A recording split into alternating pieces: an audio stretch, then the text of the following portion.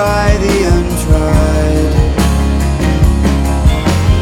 And there are but a small number of times life gives you a perfect state of mind.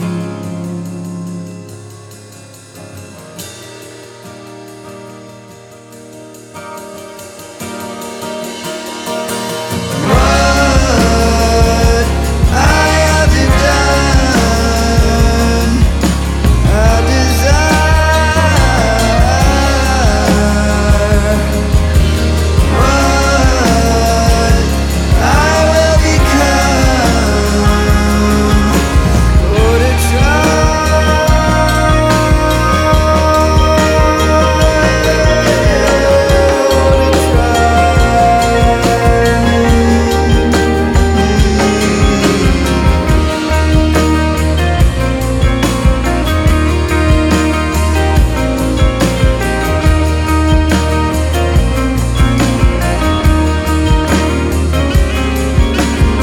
Have seen more than 24 springs since she saved a life stair falling,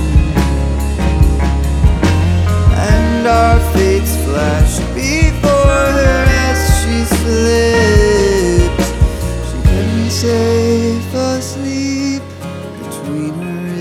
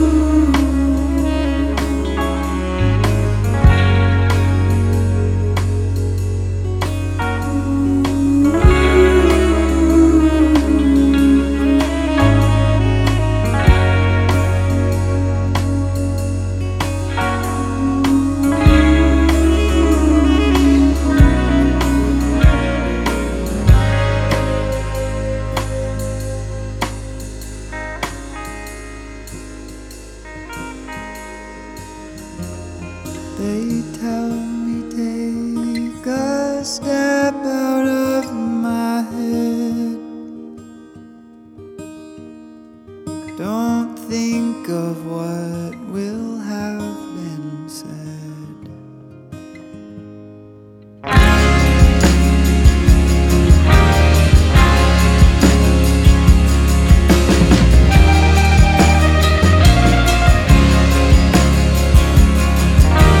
What I haven't done, I desire. What I will become, or to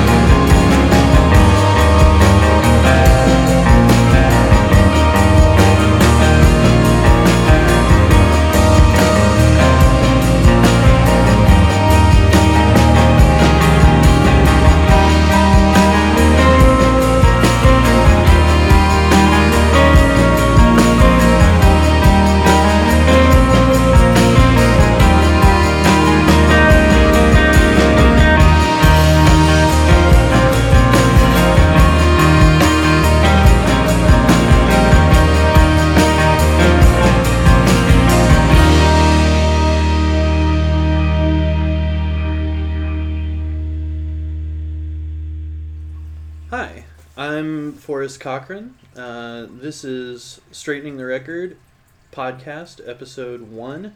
I'm here in my apartment with Ryan Steer.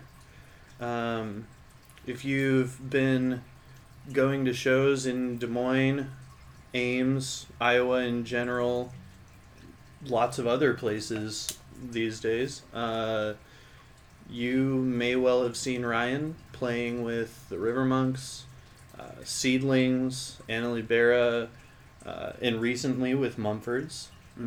If you went to that was Max Ames, right? Yeah. And as of now, the main focus is Extravision, which No pun intended, right?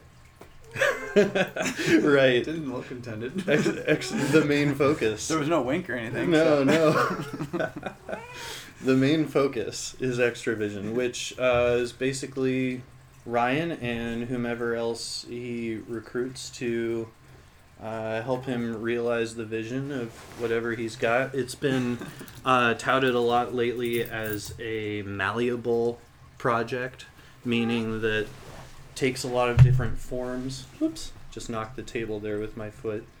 It's very casual here. Yeah, in the studio. We're being exceptionally casual, drinking LaCroix. We've got the fish tank in the background. We got Rudy, my roommate Jonathan's cat, gonna make a few appearances probably. She is a talker. And we've got a pretty decent fire going in the apartment as well. Yeah. So this is really cozy. This is the second time that I've had Ryan in here doing this because the software I was using last time screwed up real bad, and it got real ugly.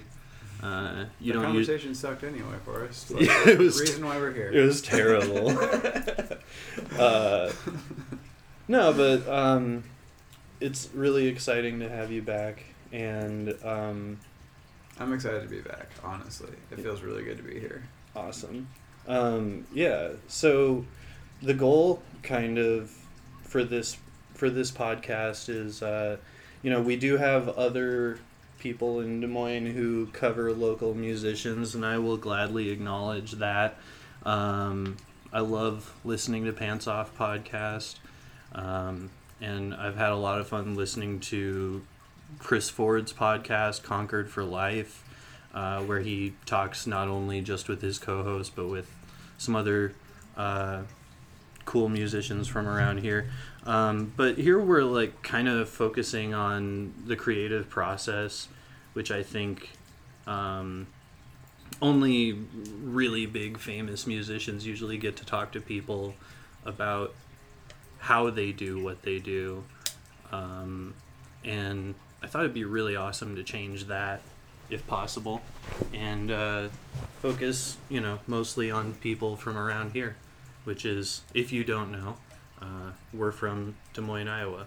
And I have Ryan here not only because he's a close friend and I wanted to start with somebody who I'd be comfortable with, but also because he's been one of my favorite local musicians since like 2009 or so when the River Monks were first getting started, and I've really enjoyed watching the progression of this thing, Extravision, going from pretty much mostly seeing you do it with just your guitar to seeing you do it with a band some, and then seeing you do it, getting back to the malleable thing, I guess, with synthesizers integrated and drum machines and stuff like that, which is really cool. And now with a whole different live band, well, half a different live band, Mostly different, yeah. And Ben Dixon's been kind of the one consistent piece of the puzzle, and he adds such a diverse and spacious sound that it's been really fun to create with him and kind of like direct the focus to make sure that I'm including that type of spaciousness into the sound, and having that like kind of, it's not really a parameter, but just having that in mind kind of like is a fun way to kind of keep the focus. Yeah, I bet. I noticed when I was looking at the Bandcamp page for Extravision that you actually have him as credited for writing additional music or something like that. Yeah. Which, yeah, I guess that hadn't occurred to me before I did that. That people other than you were involved in writing this stuff. And he does play like a lot of really awesome riffs and stuff, and a lot of like, obviously his main role sort of is the lead guitar player, as it were, but like that's not really all he does. True. Because I mean, one of the things that I think is really cool on this album, so Extravision is releasing officially the first full length here in about 2 weeks, and on the album Waking Up, one of the really cool things that I started noticing hearing the songs lots and lots of times was how there's a lot of melodies and little bits where the vocals and the guitars or the vocals and keyboards will double things, and I sort of wondered like how much of that is like already there when you're writing the song initially by yourself, and like how much of that sort of gets brought to the table by Ben or by somebody else. Certainly, yeah. Well, the first album was, and I say the first album because we're already working on a second album. The approaches for the two have been a lot different, I think. But the first album was, a lot of the music was written just while Ben and I were kind of just jamming together, and like he would bring, he would just start playing a chord progression, and maybe I had some like spare lyrics laying around, and I would start singing them over something that he was playing, or he would just be kind of like riffing on some chords, and I would start playing like some little melodies over it.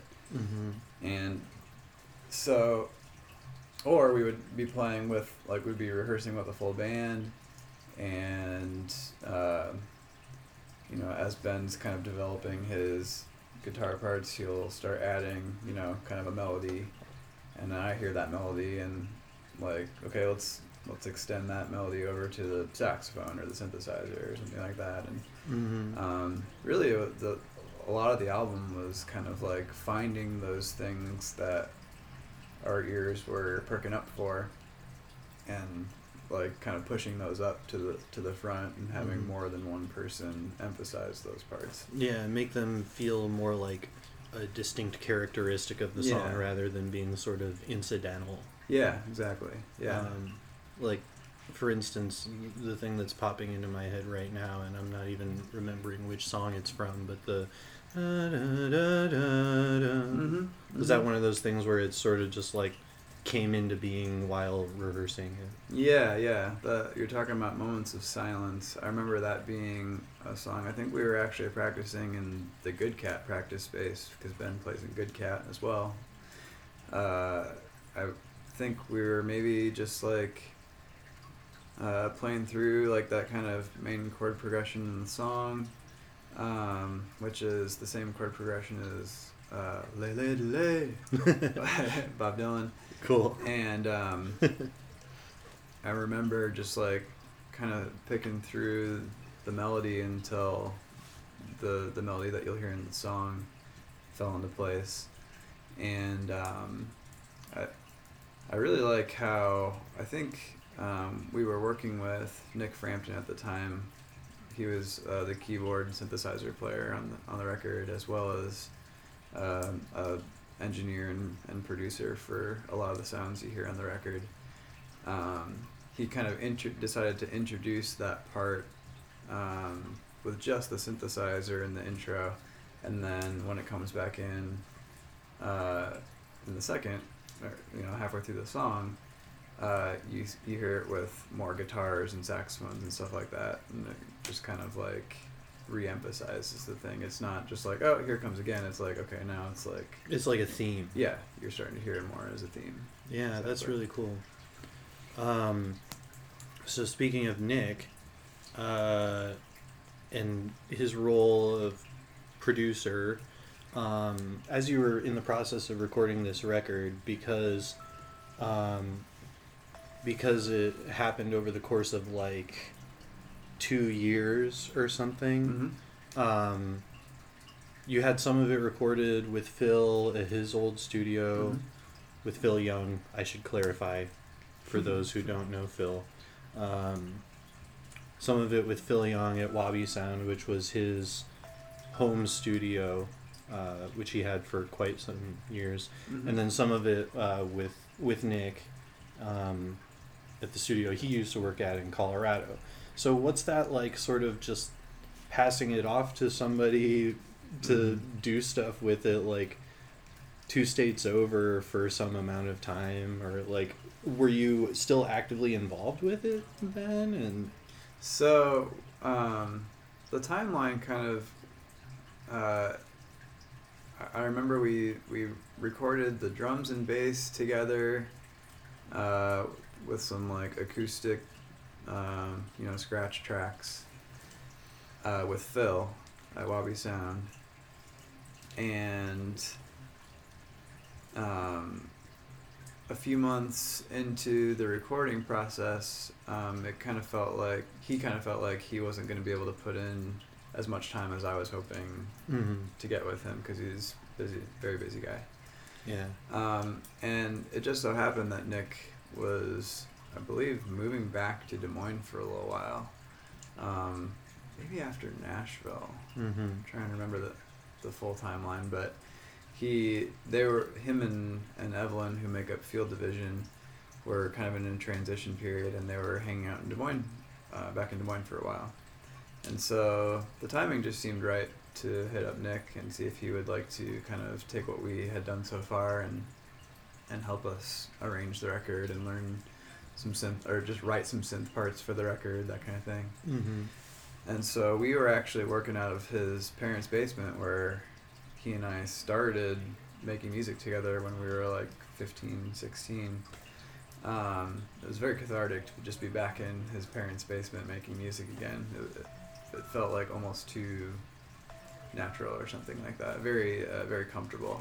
Yeah, which is probably the best way to make music. Yeah, absolutely. And I can just remember spending a lot of nights with him and Ben, the three of us together, just kind of writing a lot of parts together, and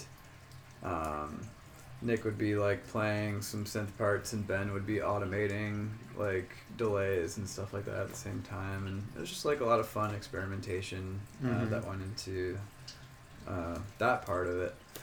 And we got as much done as we could, and Nick and Evelyn started traveling again for touring Field Division stuff, and he was mixing on the road, but was busy enough that I was kind of ready to finish the record sooner than he had time for.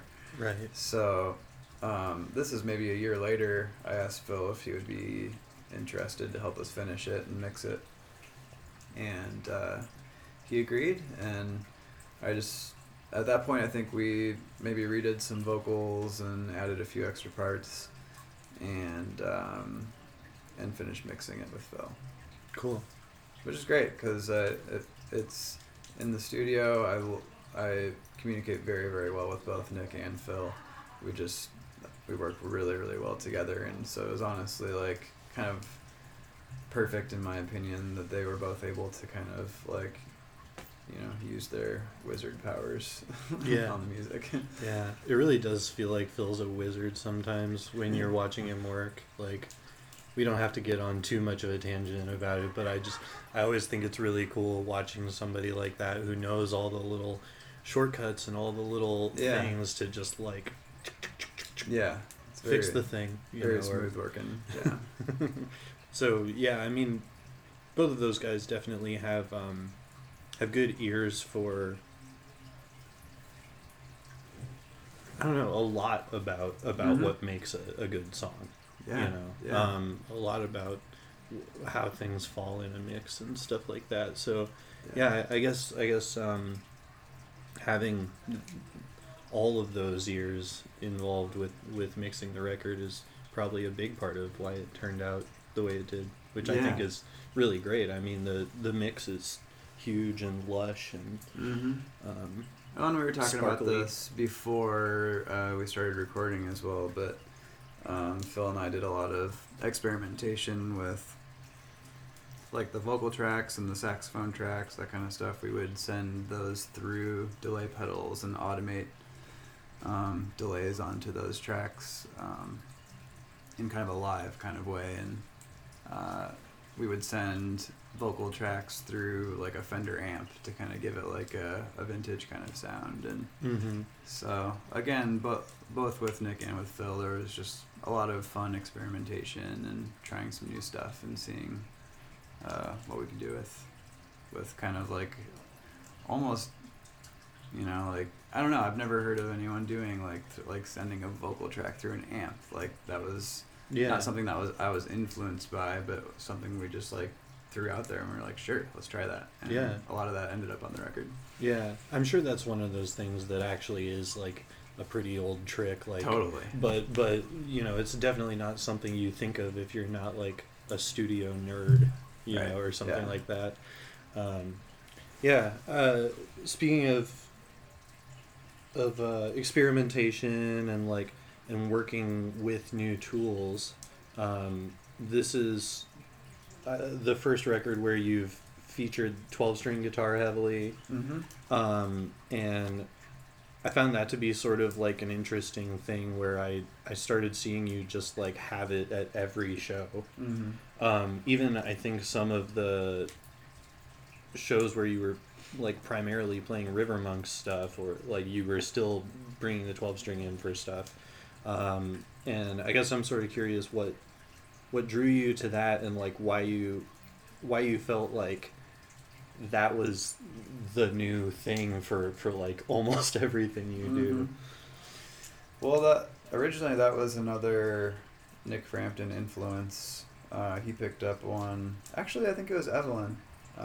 Picked up one for their field division and stuff, and I just remember playing it and just absolutely falling in love with the sound of it. It just sounded so much richer, and like it had like a kind of sparkly shimmer to it and like a very deep, rich sound at the same time. And so I just kind of started thinking about it a lot, and I went to Evil Old Guitar Center, and they had one left.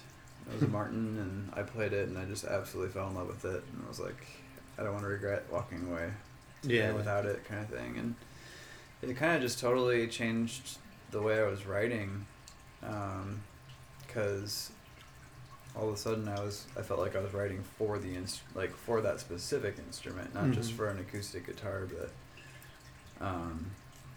using starting to incorporate more drones type sounds into the guitar playing, both strumming and picking, finger picking. It just sounded vastly different to pluck 2 B strings instead of 1 B string. That just creates such a different sound, in my opinion. And I don't know, I just became obsessed with it. I loved hearing how different it sounded with River Monk songs. It just kind of gave all the songs I was playing a little bit new life in a way. Did it change any parts that you had written before you with the stuff that's on the first Extra Vision record? Did it change how you played any of the parts? All of those songs were actually written on the 12 string. Okay. So that all came as a result of all the songs on the record came as a result of the 12 string guitar, and really just kind of a big I don't know, it just felt like an awakening I was going through at the time.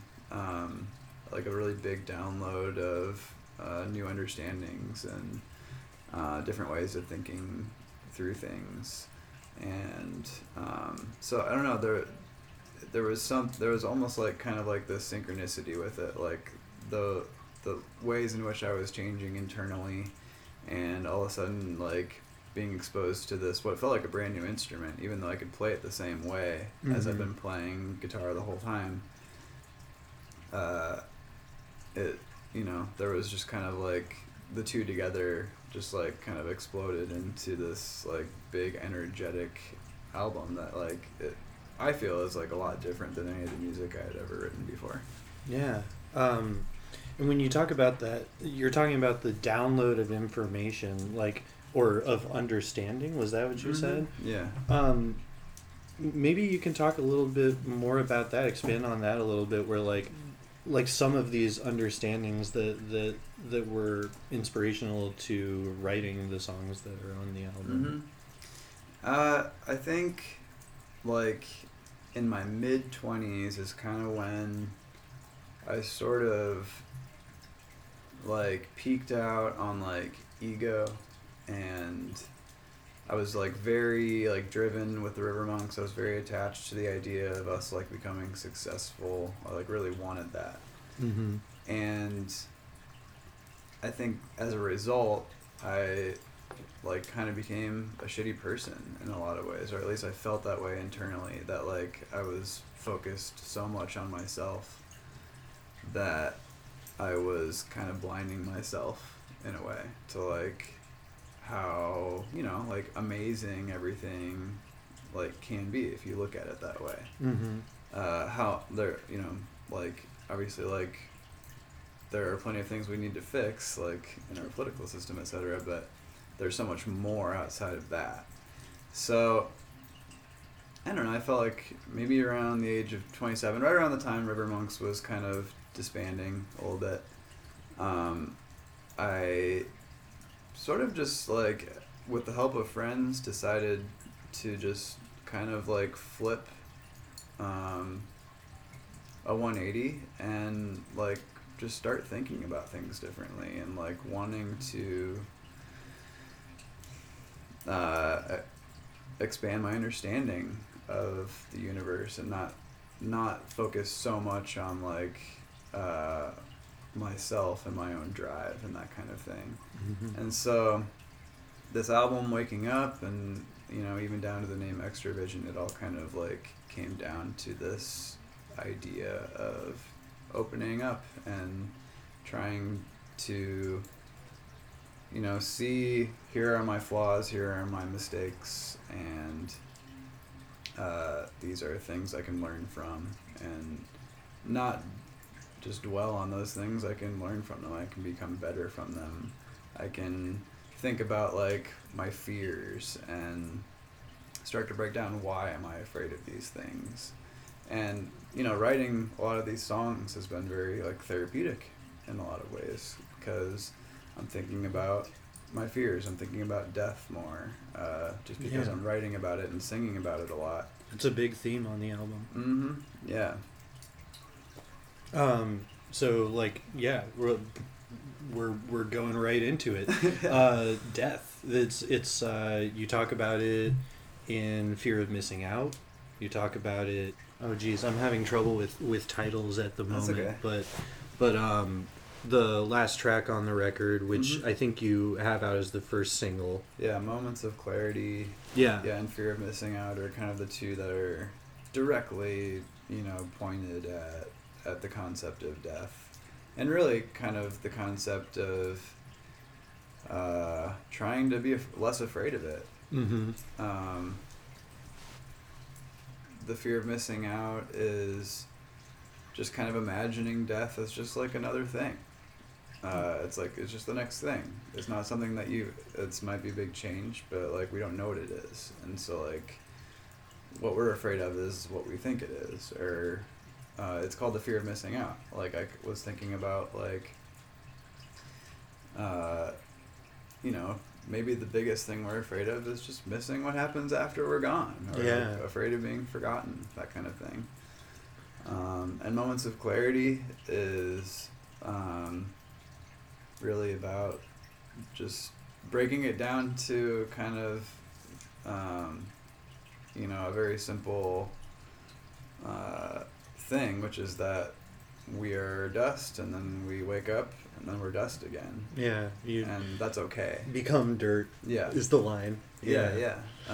And so it's just like saying, if you just tell yourself it's okay, Yeah. like, that's, I think, a first step. And that's kind of what I was doing with those songs. Is that a thing you talked about with Brooks a bit in your travels with him? Brooks Strauss, for the people at home, because that's something that I feel like he addresses in a lot of his music, and I remember when I was listening to Brian Campos's interview with Brooks that I think came out last year. There's like a whole bit where they talk about death, and he's just like really casual about it in general. Yeah, that's certainly something we've talked about. A lot of conversations with Brooks and I, especially when we're in a car, tend to be how beautiful everything is around us, how small we are, how much, we're oftentimes just trying to explore as far as we can, both like into the universe and into our minds. And he has certainly, helped, more than maybe anybody else, in just like reassuring me that everything's gonna be okay, like when we're gone, And that's a hard thing to cope with sometimes, but his way with words is, wizard stuff. So Yeah. he's able to use alchemy and philosophy and science and all sorts of mysticism, all sorts of different things combined to give me therapy, honestly. Yeah, I mean, what better thing than to be able to talk to your friends in such a way where they can help you feel better in that way, because obviously like death is one of those things that like everybody does have some degree of fear of. But I think it's really cool the way it's addressed in some of these tunes. For instance, we were talking about Moments of Clarity, and in Fear of Missing Out, I really like the image of an endless ground cloud, which like I picture that as being sort of like an earthy green tone, and Yeah. like it. The line is, I imagine death, an endless, or a long walk through an endless ground cloud. Is that right? Yeah. Yeah. And that's just like not a concept I ever thought of, a ground cloud. Yeah, It's a pleasant walk. a pleasant It's walk. just, That's right. you're That's just- what it is. You're just floating and whatever is next, kind of thing. It always mixes me up because pleasant and endless rhyme, so I think endless twice. But right. but yeah, a pleasant walk. Yeah. and obviously everybody has their own idea of whether there is an afterlife or what it looks like. But I like that one a lot. Yeah, I mean, what's the point of imagining, the worst possible situation when you could just be imagining that it's nice? Yeah, it's just like a nice walk in the woods or something. We won't know until it happens, kind of thing. And we might not know when it happens as well. But one of the other themes that I sort of noticed listening was taking more than my share or giving back what's not mine. Like those seemed connected to me. yeah. Like, I don't know, maybe if you'd care to elaborate on that a little bit, because it does feel like like there's maybe implications there, and maybe you don't want to like. No, it's totally fine. Give The first everything away. reference is from Still Up in the Clouds, which is... That was one of the first songs I wrote on the 12-string specifically. It's kind of a strummer, and it just felt like this is like a new direction that I'm going to be going in now. Like, it feels like it felt like I was kind of combining lots of different influences, like pop punk and folk and rock music. And that coupled with it feeling just like this kind of new awakening, I was just realizing so many things about myself that I wanted to change. That it felt like I was taking more than I was giving. And that, so the line in Still Up in the Clouds is, excuse me, something telling me something's going to change. Yeah, you don't have to quote the whole thing. It's I guess that part doesn't matter. Yeah, it's just like weary from taking more than my share. Yes. Yeah, that's just a recognition of like my privilege as a human being, as a white man in the Midwest with, you know, a supportive family and a supportive group of friends. It's just easy to see like how much I have versus what I don't have. Right. And so it feels like, you know, at the end of the day, it doesn't really matter, excuse me, because we're all just going to be giving it back at the end, you know, at the very end kind of thing. Yeah, that's really cool. Popping a LaCroix. What are these again? Peach pear. Peach pear. My God. Haven't had it in a while. This is, I think, the best delightful. LaCroix I've ever had. Delightful.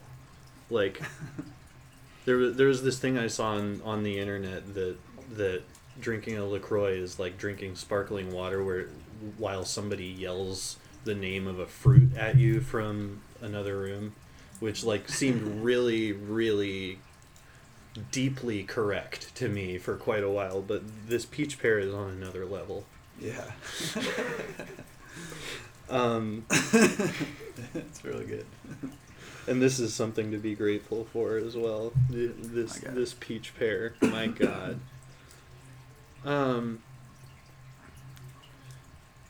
So I think that's all the lyrics stuff that I had that I was like really into. I mean, I like it all, but that was the stuff that seemed like really good to talk about. In addition, no, yeah, you're good. In addition to the 12-string, it might not actually be that important of a choice for you, but the GNL guitar I think is really cool. And I wonder if there's anything about the character of that guitar specifically that you dug, or if it was just sort of like in your price range or something. All of the above, really. I had been considering buying like a Fender hollow body or something like that. I wasn't really sure what I wanted to go for with an electric guitar, and I plugged that GNL in, and it sounded amazing without any effects. It sounded like kind of gritty and raw, and I felt like I could kind of dig into it a little bit, and so it felt good for some of the strummers. Yeah, it's just like soap bar single coils, right? Yeah, and it also I kind of wrote this newer song that has kind of like almost like a jazzy folk vibe to it, and it sounds really nice on that too, and that coupled with like just some basic Fender tremolo, you know, deluxe reverb kind of stuff. just has a nice classic sound to it. Very gorgeous, yeah.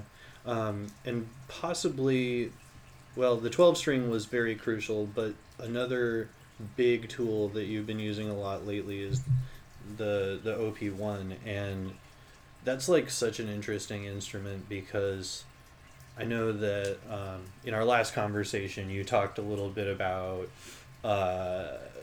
building this like Latin beat for your cover of All Night Long on it, which then you built the whole song around.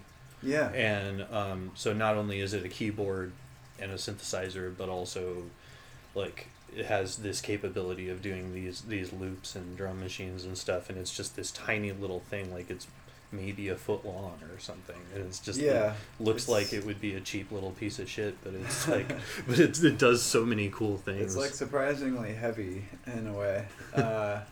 Yeah, it's a very fun instrument. It comes with tons of amazing synthesizer sounds and drum sounds. You can also sample things and create. I created a synthesizer with the sound of my voice. I created a drum sample with our house drum kit at Kitty City, and it has a 4-track tape recorder function in it as well. You can record up to like 6 minutes on it. Wow. And create loops with that. And so I've been writing music starting with a drum beat or starting with a bass line, which is much different than I'm used to. Yeah, that's probably something you really hadn't messed with in any other band. Yeah. So it's just a nice exploratory way and a little bit more freeing. I can kind of experiment a little bit more without asking a drummer to do exactly like, dude, I'm going to try and describe this to you and you have to try and do it exactly like... Oh yeah, because that's one of the hardest things ever. Yeah, exactly. Is like telling a drummer what's in your head if you're not a drummer. Right, exactly. Like if you can't play drums. Yeah. But yeah, that's like it seems like with the stuff that has come since you completed writing the first record, that's been like a huge part of how you've written a lot of the new songs.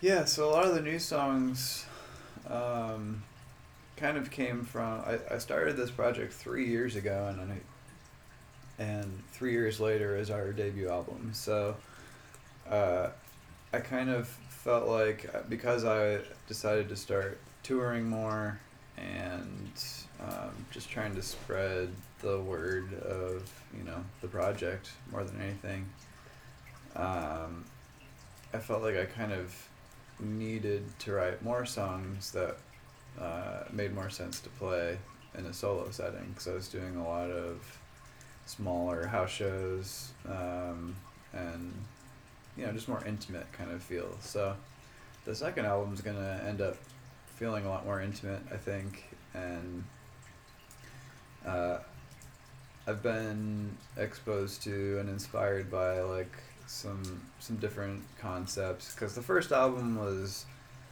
largely inspired by like Lost in the Dream by War on Drugs and Waking on a Pretty Day by Kurt Vile. Those two albums really kind of left an impression on me. Just their energy, like they have very different energies, but like both energies felt right in a way to me. And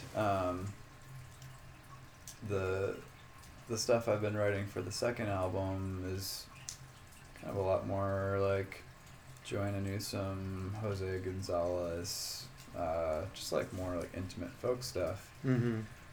But I've also had a few years to like to continue writing, and so it's going to be a mixture of kind of these like intimate folk songs as well as some like kind of experimental synthesizer type songs. Yeah, which is interesting because like I think it would be easy to think of those two things as polar opposites. Perhaps, and, yeah. I mean like literally like when I think of intimate, the first thing I think of is never synthesizer. When I think of folk music. I think of that almost as being the antithesis of like electronic music, as Right. it were, you know, Yeah. EDM. But like Yeah. obviously you aren't going to be doing like EDM, but Yeah, but, it'll be a lot of just blending those two things, you know, like folk guitars and synthesizer drums, that kind of stuff. yeah, those textures. Yeah, I'm definitely pretty interested in the blending of those, as you say, kind of two opposite ideas. Seeing what happens in the middle. So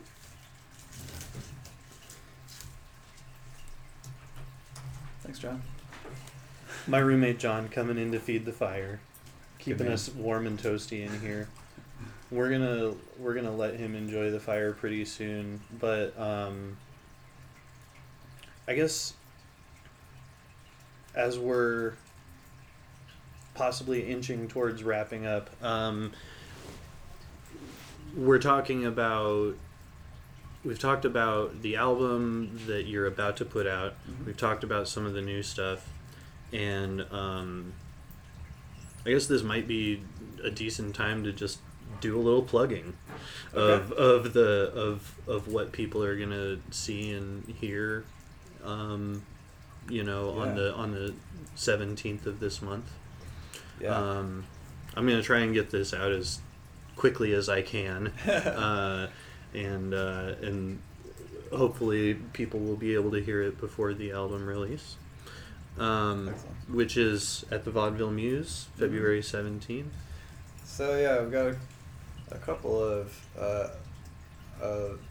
separate things coming up. One of them is a series of full band shows to really celebrate the album, because the album is a full band album. Playing around the state and doing an official album release show at Vaudeville Muse on February 17th. We're doing 2 shows, an early show and a late show. Very excited to play with Hardy Har, who are living up in Twin Cities now, originally from Cedar Falls. My tour mate Nicholas Naoti is playing a solo set of a bunch of new music, I think, is what I've heard. Cool. That's the late show. The early show is with Land of Blood and Sunshine and Odd Pets, 2 of my favorite Iowa bands as well. And directly following that, I'm going on a 6-week tour with Nicholas out to the West Coast. We've got about 30 shows booked, mostly house shows, to kind of juxtapose the big full band releases. Yeah. I'll be celebrating the full band album by playing solo songs in people's living rooms. Cool. Yeah. So, if you're listening to this and you don't live in Des Moines, but you live anywhere between Iowa and California, Mhm. north or south, Mhm. there's probably a stop near you to see Ryan with Nicholas Naoti, who really like does all kinds of stuff these days. Like I literally don't know what to expect It's hard anymore. to keep up with how many things he's doing. He's putting a noise record out soon. He's starting a new business soon. A couple new businesses soon. Releasing music with Qubits. His acoustic stuff is gorgeous too. Yeah, He does it all. he does it all. So yeah, I think this is the best time to wrap it up. So thanks for being here, hanging out with me, talking about all this stuff. We got a little heavy at times, which I appreciate you being willing to do. And to everybody who is listening, in theory, come hang out with us at the Muse, or hang out with Ryan and the boys in Cedar Falls, or in Fairfield, which is where the other full band releases are, right? Mhm. As well as Davenport, yeah. As well as Davenport. And we're playing at Mission Creek in Iowa City at the Mill on April 6th at 8 o'clock. Very sick. Yeah. Thanks for being on here. Thanks to you if you are listening. And we're going to end this thing with Waking Up, which is the title track off the record and one of my favorite songs to listen to now that I know the words. So if you get the record soon, make sure you read those words because they feel real good. And you can find the record at extravisionmusic.bandcamp.com on vinyl, CD, or digital download. Plug that motherfucker.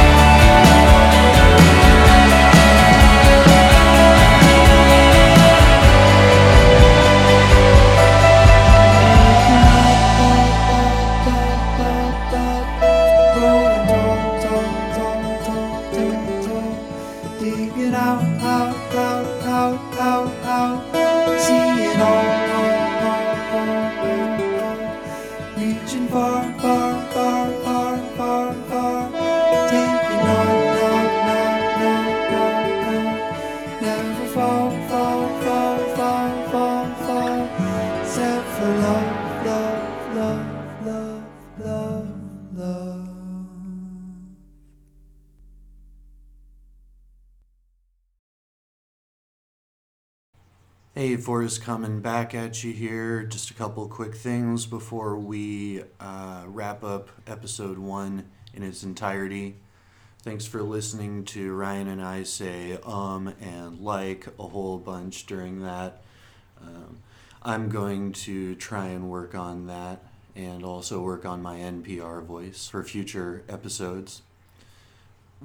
Ryan reached out to me the day after the podcast was recorded, just mentioning that he felt sort of bad for not including a couple key people who were involved with the album.